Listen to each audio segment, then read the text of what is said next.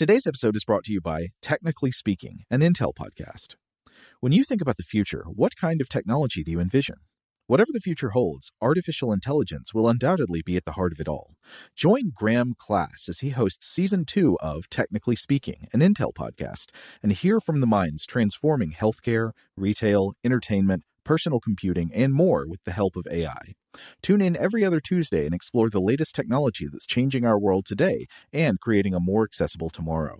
Listen to Technically Speaking, an Intel podcast on the iHeartRadio app, Apple Podcasts, or wherever you get your podcasts. What's up, this your boy Lil Duval, and check out my podcast, Conversations with Unc, on the Black Effect Podcast Network. Each and every Tuesday, Conversations with Unc podcast feature casuals and in-depth talk about ebbs and flows of life and the pursuit of happiness. Unlike my work on stage, I tap into a more serious and sensitive side to give life advice and simply offer words of encouragement, yet remind folks to never forget to laugh. Every Tuesday, listen to Conversations with Unc, hosted by Lil Duval on the Black Effect Podcast Network, iHeartRadio app, or wherever you get your podcasts. Presented by AT&T. Connecting changes everything. Okay, picture this. It's Friday afternoon when a thought hits you. I can spend another weekend doing the same old whatever, or I can hop into my all-new Hyundai Santa Fe and hit the road. With available H-Track all-wheel drive and 3-row seating, my whole family can head deep into the wild.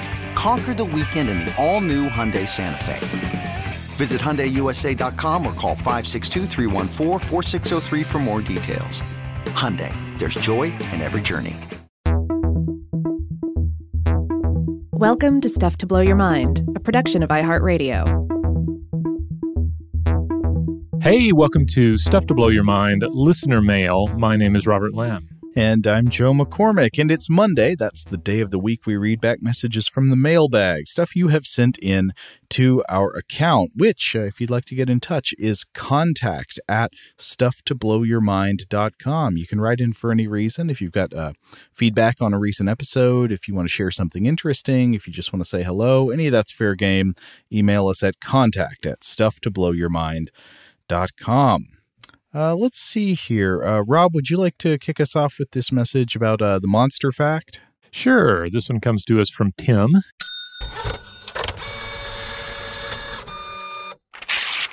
Tim says, "Hi, Stuff to Blow Your Mind team.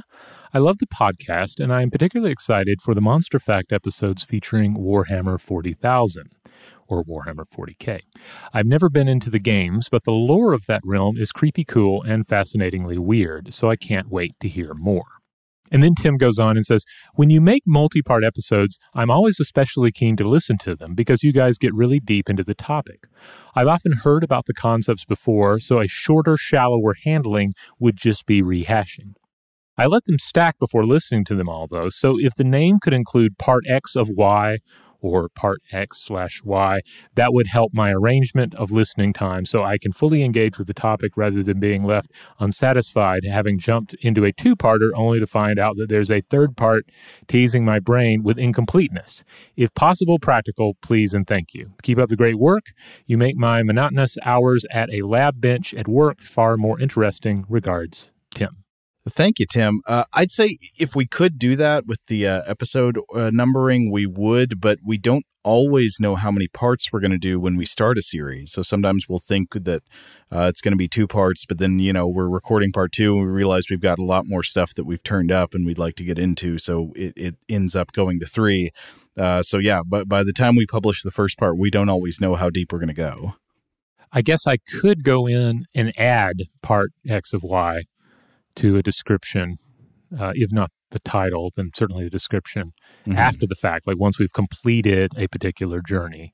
I hadn't really thought to do that before, but I don't think there's any practical reason why I couldn't do that, and certainly why we couldn't do that when we re-air those episodes the following year. So there might be some things we can do, but most of the time we do not know if it's going to be. Sometimes we think it's going to be 1 episode, and then it becomes 3.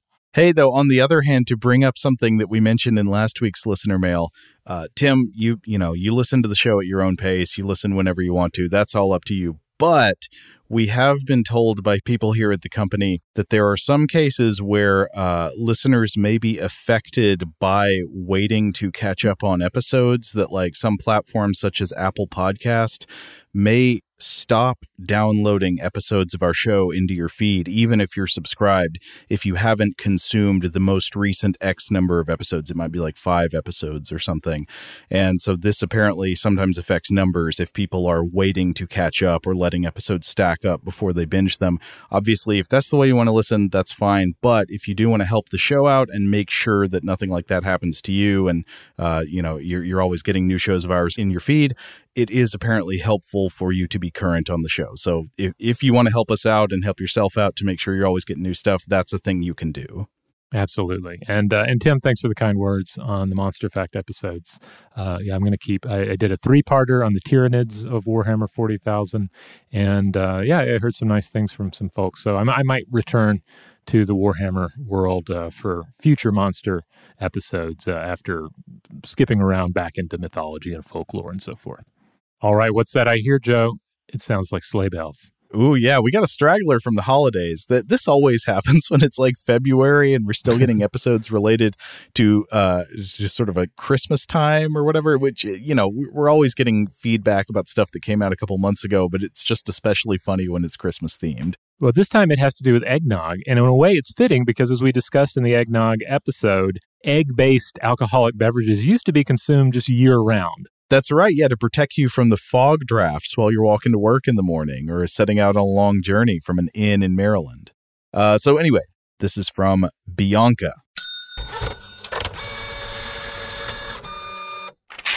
Bianca says, "Hi guys, I'm a bit behind on my podcast listening. I just listened to your eggnog episode and was quite surprised when you mentioned that eggnog is considered a drink for everybody in the U.S. I live in Austria, and I would say that here it is mostly thought of as an alcoholic drink. I've never encountered a non-alcoholic version in the stores, although I'm sure it exists. I thought it interesting considering you mentioned that in the early days of eggnog, it was also thought of as an alcoholic drink first and foremost. Yeah, the earliest references to eggnog seem to be exclusively references to a hard, boozy drink, not something that's sold in cartons and given to children." Bianca says, "Although I am no expert, I would guess it has at least partially to do with the German name for eggnog, which is Eierlikör. I think that means egg liquor. The liquor part literally translates to liquor in English. The alcohol is therefore already in the name, but I suppose that's not the whole story. Also, people seem to have an ambivalent opinion about eggnog. I do not drink alcohol myself, but I recall many people telling me they do not like it. Yet people seem to buy it in heaps when it's Christmas time, so there must be something to it, I guess. Keep doing what you're doing. Really enjoy listening to your show. Greetings from Austria, Bianca." Well, I know as a grown-up, when you have a glass of eggnog that is also spiked, it is often my experience that I will have this beverage and I will find it lovely, but afterwards there's almost a sense of shame for having consumed it because you realize, oh wow, that was rich, that was a lot, and I probably shouldn't have another glass of that this year. It's just a nice boozy mug of melted ice cream. It's great, but I mean, maybe that has something to do with people being ambivalent about it. And then I don't know, it's easy to be ambivalent about anything that's tied up in the over celebration of the holidays in many parts of the U.S. and the Western world. So, everyone's going to have their own opinion of the matter. Okay, we got a message about our episodes on the reptiles of the Galapagos. This is from Sean.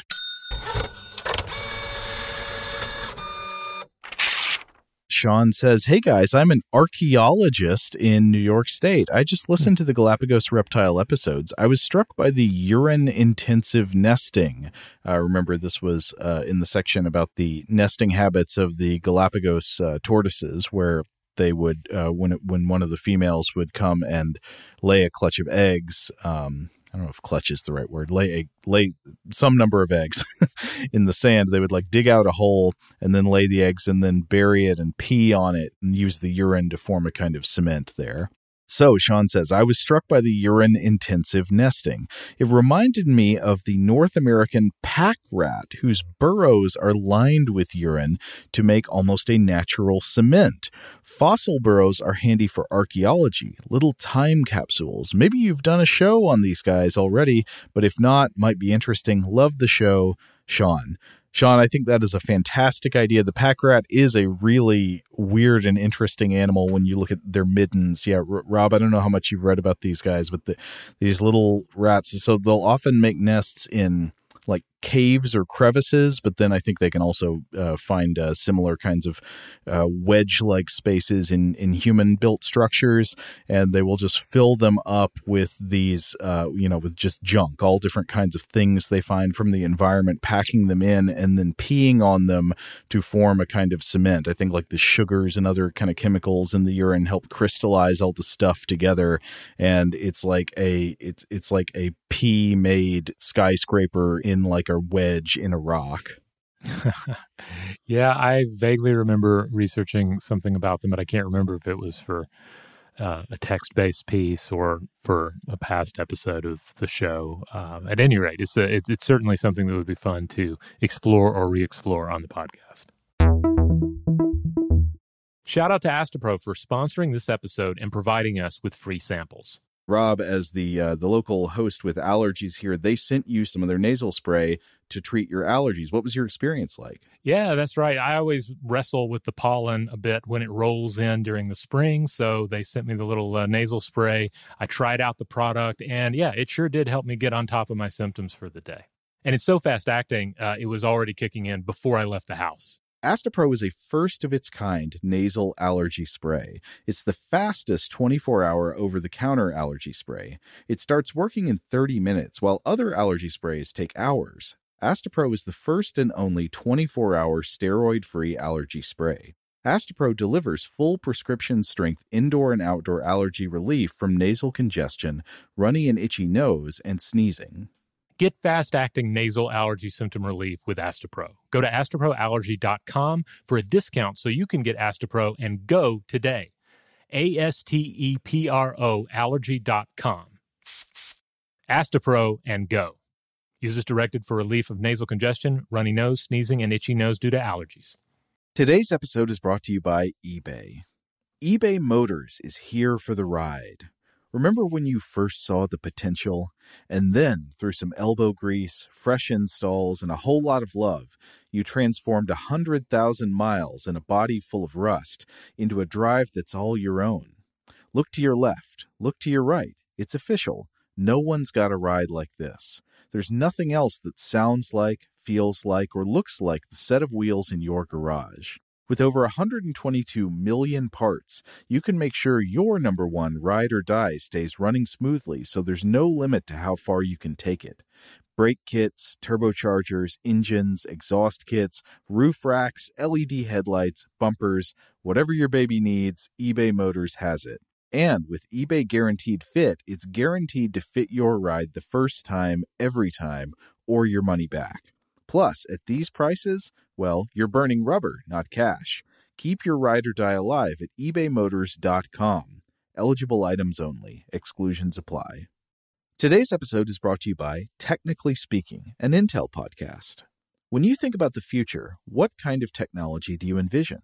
Whatever the future holds, artificial intelligence will undoubtedly be at the heart of it all.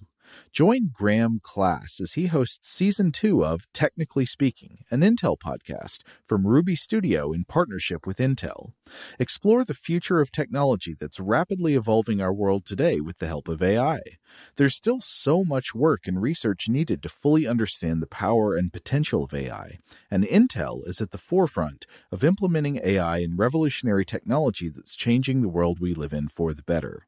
In each episode, Graham interviews the minds transforming medicine and healthcare, retail, entertainment, personal computing, and more while pioneering new uses for AI in these spaces. Tune in every other Tuesday and explore the latest technology that's changing our world today and creating a more accessible tomorrow. Listen to Technically Speaking, an Intel podcast on the iHeartRadio app, Apple Podcasts, or wherever you get your podcasts.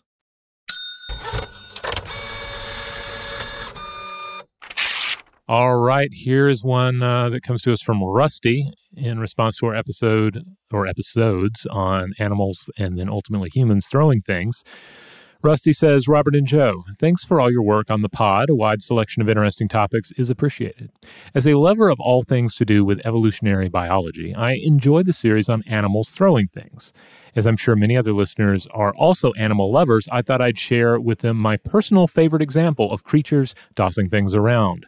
Part of courtship among toucans can involve an adorable game of catch.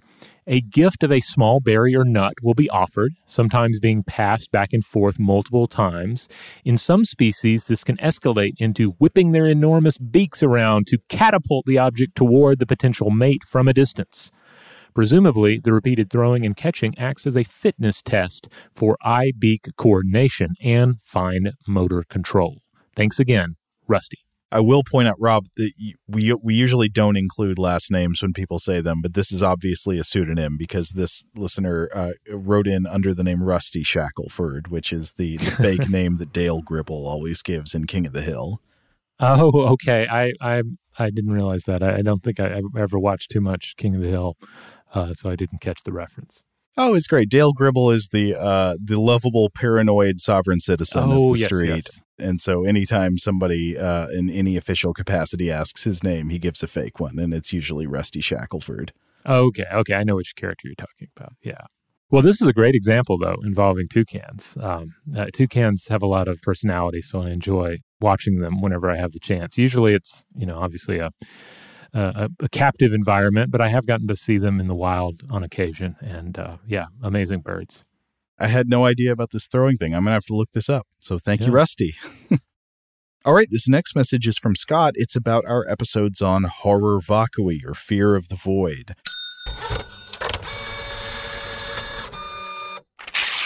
Scott writes, at the end of your last episode on horror vacui, you mentioned that there are several possible meanings of nothing which need to be distinguished, and that confusions might result from not doing this. This perked my ears because it's a common example of what in philosophy has become known as contextualism, the idea that the meaning of many terms depends on their context, though often they can be rigorously defined given that context. For example, the box is empty may mean one thing if said in a class discussing quantum physics, another in a physics lab attaching a vacuum hose to the box, a third to a child shaking a decorated cube under a Christmas tree. Furthermore, the phrase, this room is clean, may mean one thing from a child to a parent after wiping up some spilled sugar, another to a maid speaking to a house owner, and a third to a manager of a semiconductor factory.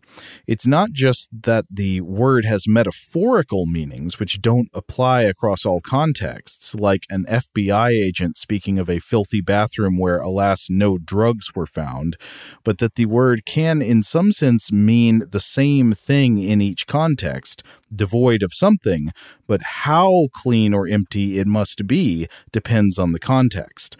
Another common application is to the word knowledge. I know it is safe to do X has one set of standards when playing a game where little is at stake, another when spoken in the control room of a nuclear reactor, and a third when said in a philosophy class discussing Cartesian skepticism. Scott. Yeah, I think that's a great point, Scott. Yeah, so I think nothing would be subject to contextualism in these different kinds of discussions. Like, so a box that, you might say that there's nothing in a box when actually it's just full of atmosphere, or you might sort of meaning the same thing, but just applying a higher level of rigor, say there's nothing in a box when it is fully evacuated of atmosphere and just a vacuum inside. I mean, assuming that were possible. Again, when you're talking about a vacuum inside a container, it's always just lower and lower gas pressure. But then you would also have another level of like, there's nothing in a box, meaning there's not even space in there. And in that case, I don't even know what that would mean. Maybe that's an oxymoron. Or not an oxymoron, I don't know, an incoherent claim. But I also think this last example you use about knowledge is a great one, that like you can use the word know to mean totally different things in different contexts, even, or not totally different things, but just having different levels of rigor for what counts as knowledge. And people leverage exactly this equivocation in arguments and conversations all the time. This is a major type of argument by equivocation. Of course, equivocation is using the same word two different ways in two different steps of your argument. So you can basically try to undermine or refute anything anybody believes by just saying like, well, do you really know that for sure? And of course, any reasonable person, like if you pry them like that, will start admitting, well, like, no, I don't have 100% certainty on anything I think I believe, that kind of Cartesian skepticism level of certainty where like you can only believe things that are a logical necessity. And then you try to leverage that against them just believing something to be true, believing they have knowledge about something the same way we have knowledge about all kinds of things in our everyday lives. And that's really a kind of illicit move because the level of certainty that you need for everyday knowledge is a lot lower, and yet it still justifies all the normal knowledge beliefs you have. How do you know like anything you see in front of you is actually there? I mean, there's no real reason to doubt that. Unless you just put on a VR headset or something. Well, sometimes you just have you have a bad potato or a bad stew or something, right? There's something wrong with your gruel. Yeah, a bit of cheese, why. Yeah. What is it? There's more gravy than grave about you? Yes. All right, should we do a couple related to Weird House Cinema? Sure, yes. This one comes to us from Andrew. Andrew says, "Hi guys, love the show, etc., etc. I was a little disappointed in the both of you when you were discussing instances in film of normally populated areas being depopulated for effect, and neither of you mentioned the airport in the 100% solid gold classic TV miniseries, The Langoliers. You can make it up to me by featuring The Langoliers on Weird House Cinema. There's a character whose personality is that he's hungry. There are meatballs that eat the past. It's a no-brainer for Weird House. Please and thank you, Andrew." There are meatballs that eat the past. That is, I think, a literal description of the monsters in the Langoliers is that they are like CGI hairy meatballs who fly around eating time. Now, the weird thing is, I remember when this came out. This came out in 95, TV miniseries. And it has, at least looking back on it now, has a pretty solid cast. You got the likes of Frankie Faison and Dean Stockwell in it, David Morse, and some others of note. But I never saw it. I read the novella, though, and I remember loving the novella. It came out in one of those King collections of like 4 novellas or something. I forget which one it was. But I remember really digging the Langoliers. I totally pictured the meatballs as the critters from the Krites from the Critters movies. I don't think the original novella was very shy about this. It seemed like they were just basically the Krites. But I remember enjoying it being kind of like this fun Stephen King Twilight Zone episode sort of story. I don't think I realized it was based on a novella, or if I ever knew that, I had forgotten. I would have assumed it was straight to TV. There was a whole thing in the 80s through the 90s of this vibe that was the TV adaptation of Stephen King. So I'm not talking about Stephen King novels adapted into R-rated movies to go in the theater, but Stephen King novels made as a mini series to be on TNT or ABC or something. They did The Stand, I think, and they did The Langoliers, and wasn't the original It movie a made-for-TV miniseries? It certainly was, yeah. There was also Golden Years in there. Golden Years was like an original screenplay, if memory serves, from Stephen King, and was not finished. I remember thinking it was amazing when it came out because I was just really excited for Stephen King TV content, but nobody else was excited about this, I don't think. They did one for Rose Red. I think that was into the 2000s. They did, let's see, The Shining, not the Kubrick one, but the one that was, quote, more faithful to the book. That was a TV miniseries, wasn't it? With the guy from Wings on it? Yeah, that was. The guy from Wings, not Wings Hauser. That would have been different. Oh, my God. Yeah. Should have had Wings Hauser as Jack Torrance. The actor in question is Steven Weber, who is a fine actor. He's been in some things I've really loved. He's in one of my favorite episodes of Tales from the Crypt titled Morning Mess, about ghouls eating people in the cemetery. And I think he was maybe kind of a favorite actor of Stephen King's, or is a favorite actor of Stephen King's, because I remember Stephen King, there's a Stephen King episode of the 90s Outer Limits series, and I think if memory serves on this, he plays the voice of and the picture in a picture frame that keeps talking to this lady after she gets shot in the head. Whoa. It's a Christmas episode. Wait, no, I'm still thinking even more. Wasn't the Tobe Hooper Salem's Lot adaptation actually a made-for-TV miniseries? I believe it was, yeah. I think that was also not a theatrical release. And Tommyknockers was another. Oh my God, yes, Tommyknockers. There were so many of them. Yeah, I mean, part of it's probably these are some long books. So if you're gonna you start adapting them, and then you quickly realize, I don't think this is a film, guys. I think this is a miniseries, and I'm sure we're missing some prime examples as well. Yeah, I just think that's so funny that like a popular author noted for very R-rated grotesquerie in the source material, it was so associated with made-for-TV content. Yeah, like coming back to the Langoliers, for example, it's a TV miniseries. It's 2 episodes. So again, I haven't seen it. I'm not even sure how long each episode is off the top of my head. I'd have to look at and I'm not finding. Oh, here it is. It looks like each episode is 1 hour and 30 minutes. So we're talking a 3-hour movie here, which I guess nowadays, especially, people are like, yeah, aren't all movies 3 hours? That seems like how long I spend in the movie theater if I go to one, not counting the commercials and the 3.5 hours once the trailers are in there. Yeah.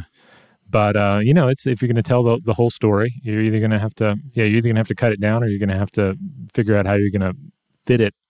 And at the time, maybe they just didn't fit into the movie theaters. I don't know. Maybe the argument could be made that Langoliers is not something you want to actually have in theaters. Maybe it is more ultimately of a TV project. And certainly it's very Twilight Zone-y in its styling. So maybe it makes sense. Do we have Peter Jackson to thank for that like it's just normal for movies to be 3 hours long now? I don't know. That would be an interesting discussion to look at, long films, and especially, I guess, key to what we're talking about here, long major U.S. releases as opposed to like long art films and so forth. Mm-hmm. So I don't know. Open question, at least for us.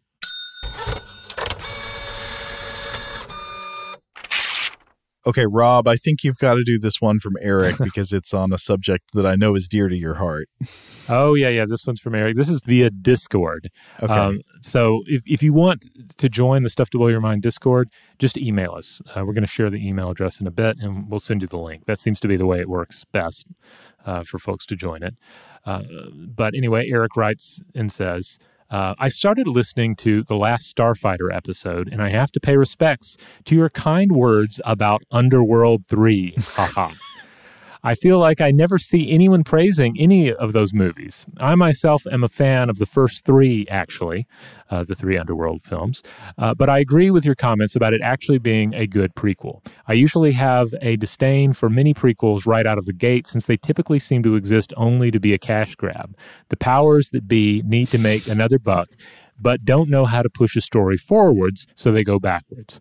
No doubt Underworld 3 exists for these reasons. However, Underworld 3, I thought, did a really good job at making a good prequel, expanding on a little bit of info we got in the first film. Also, Michael Sheen's Lucian is a great character. Sorry, a little random, haha. I was listening and was like, whoa, someone else actually likes an Underworld movie! ! I have seen no Underworld movies, but Rob, I really appreciate how, the some of the camp movies that you champion are not only like the ones that have become cult classics. They're like, folks, you should know that I was once invited to Rob's house to watch Chronicles of Riddick, and it was a good time. Yeah, I still stand by Chronicles of Riddick, and this I think I would put this in these films in a similar category. So I still need to rewatch Underworld 3 this decade, so I'm not super fresh on it, but I do remember it fondly. It has the 2 best actors from the first Underworld movie, Michael Sheen and Bill Nighy, who are both marvelous actors but very versatile. They can both play. Michael Sheen, for example, we think of him for playing more dramatic or certainly even over-the-top comedic roles. But in Underworld 3, he's like this ripped action star. And of course, Bill Nighy is the same way. He can play a very relatable, compassionate figure. He can be he can play comedy, and he can also play just a vile vampire lord. Anyway, so those actors get to have a lot of screen time, and I feel like the plot of the movie works well with the inherent limitations of a prequel, at least in my recollection. I was just thinking about what I know Michael Sheen from. I think he's read at least one audiobook that I really enjoyed, but I can't remember what it was. I associate him with being a good audiobook reader. May have to come back to that, but I know he's also he's in some of those Twilight sequels where he like hangs, isn't he? Am I wrong about that? No, he is. He plays a vampire lord in those movies. Yes. Okay. But a very like aristocratic and fancy vampire It is lord. regrettable that we must kill you. That kind of Yeah. He has some sort of over-the-top character in that Tron remake / sequel that they did as well. So he can go very broad in his performances, but can also like again, very versatile performer. He had a fun role on 30 Rock playing a character by the name of Wesley Snipes, who was a British man that Liz Lemon dates, and it was a fun, I guess, lower key kind of comedic performance. So I don't know. Maybe we'll come back around to Underworld, but I couldn't just throw you right into Underworld 3 if we were to do Weird House. I guess you'd have to see Underworlds 1 through 2, and then there are additional Underworlds. I think it goes up to 5, but I only saw the first 3. After the third one, I was like, okay, this is as good as it's going to get. So I'm done. As good as this franchise can get. I need to add that caveat. I'm not talking about cinema in general. Well, wait, this is kind of the last time you were talking to me about the Underworld movies, you said skip 1, skip 2, and go to 3. And I was like, hey, this is the same thing you should do with the Fast and the Furious movies. Well, I guess you could. It is a prequel. But then again, I mean, I look back and I remember really enjoying the first one when it came out. And a lot of people did not enjoy it. And I don't know if I would be up for rewatching the first one at this point, but I remember liking it back in the day. I remember the second one was I was less into and found it kind of I don't know, I just couldn't immerse myself in it. And then I enjoyed 3. So yeah, I'm not sure. Maybe I'll still stick with that. Yeah, just skip to 3 or start with 2. I don't know. You can forge your own path through the franchise. Okay, do we need to wrap up there for today? Yeah, I think that's probably a good place to go ahead and close everything out, but we'll be back with more. We have more listener mail that we didn't get to in this episode, and more of it will keep coming in, thanks to you fine listeners. So yeah, let us have it. Keep sending in your listener mail, send in your thoughts on past, present, and future episodes of Stuff to Blow Your Mind, Weird House Cinema, The Monster Fact, or just other episodes of listener mail. We'd love to hear from you. We read it all, even if we don't read it on listener mail or respond to you personally. Huge thanks to our audio producer, JJ Posway. If you would like to get in touch with us with feedback on this episode or any other, to suggest a topic for the future, or just to say hello, you can email us at contact@stufftoblowyourmind.com.